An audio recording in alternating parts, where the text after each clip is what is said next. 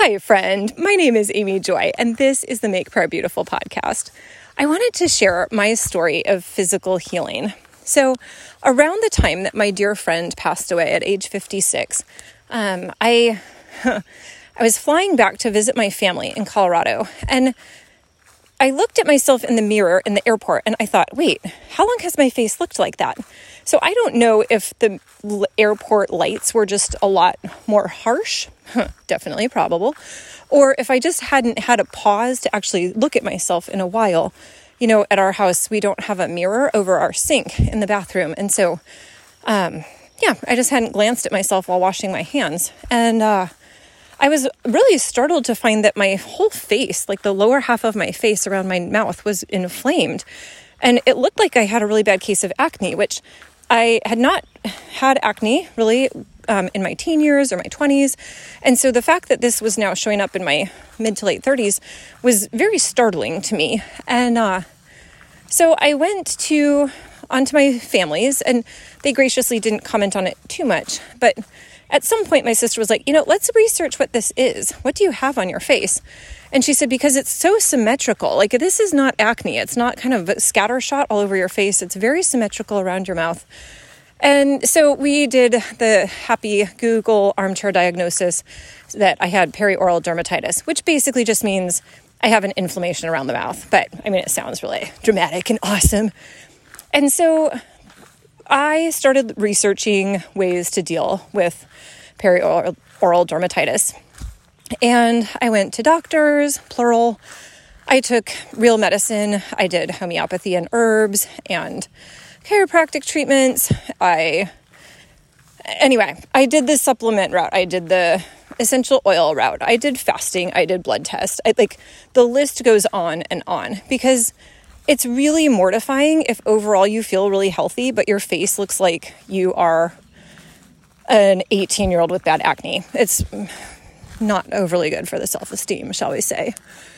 And so I kept trying things, but nothing was working. And, at some point I sort of felt like, well, that just is what it is. Okay.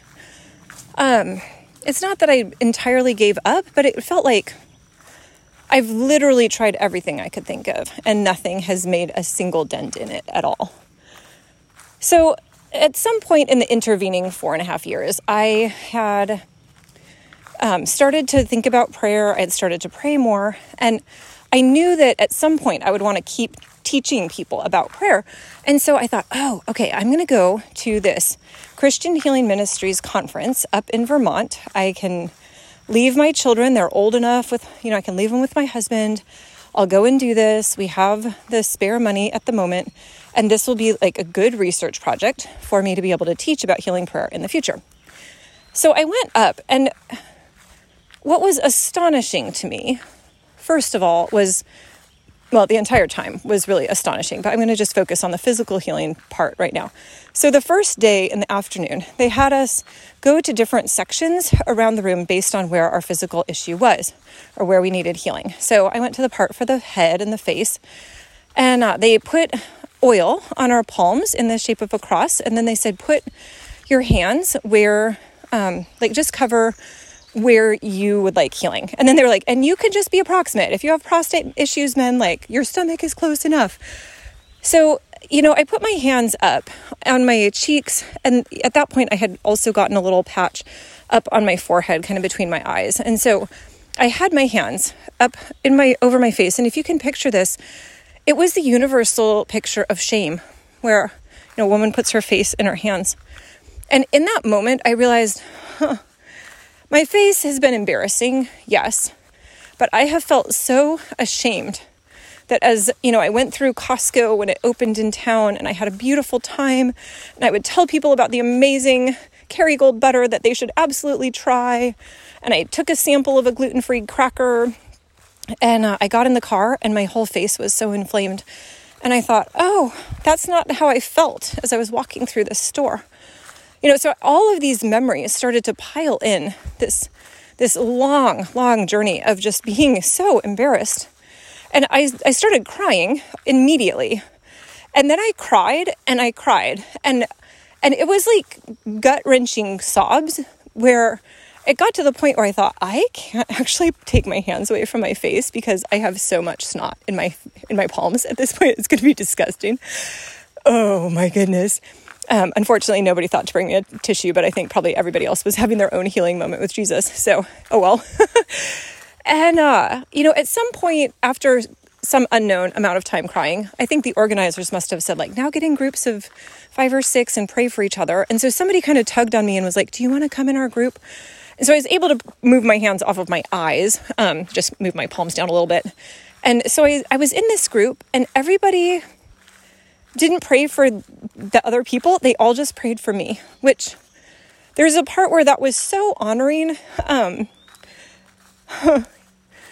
Yeah, I think those people, they could have had brain tumors. They could have had daily migraines for years, and they were praying for me over my embarrassment about my skin on my face. Like, oh, this is a little bit, it feels so unfair, like in my advantage. And yet I was so undone that I couldn't really refuse it. It was like, yeah, please just pray for me. I'm desperate. And, so they prayed. One woman, she was like, I just want you to know that the Lord says that this is not your fault.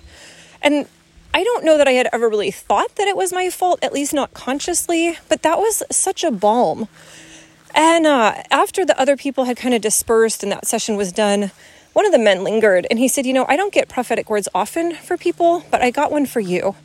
And the Lord wants you to know that he has taken your shame and you will never feel this again.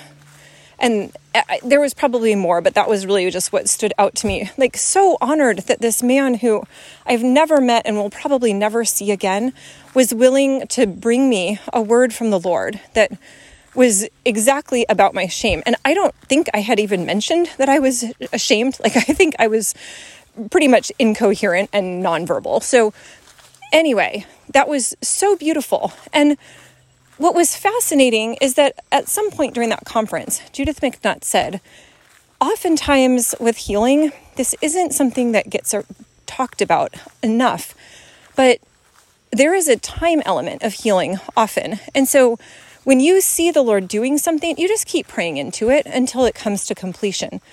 And if you haven't noticed any shift, then keep praying for a shift, I guess. So for me, I did not go home with a clean face.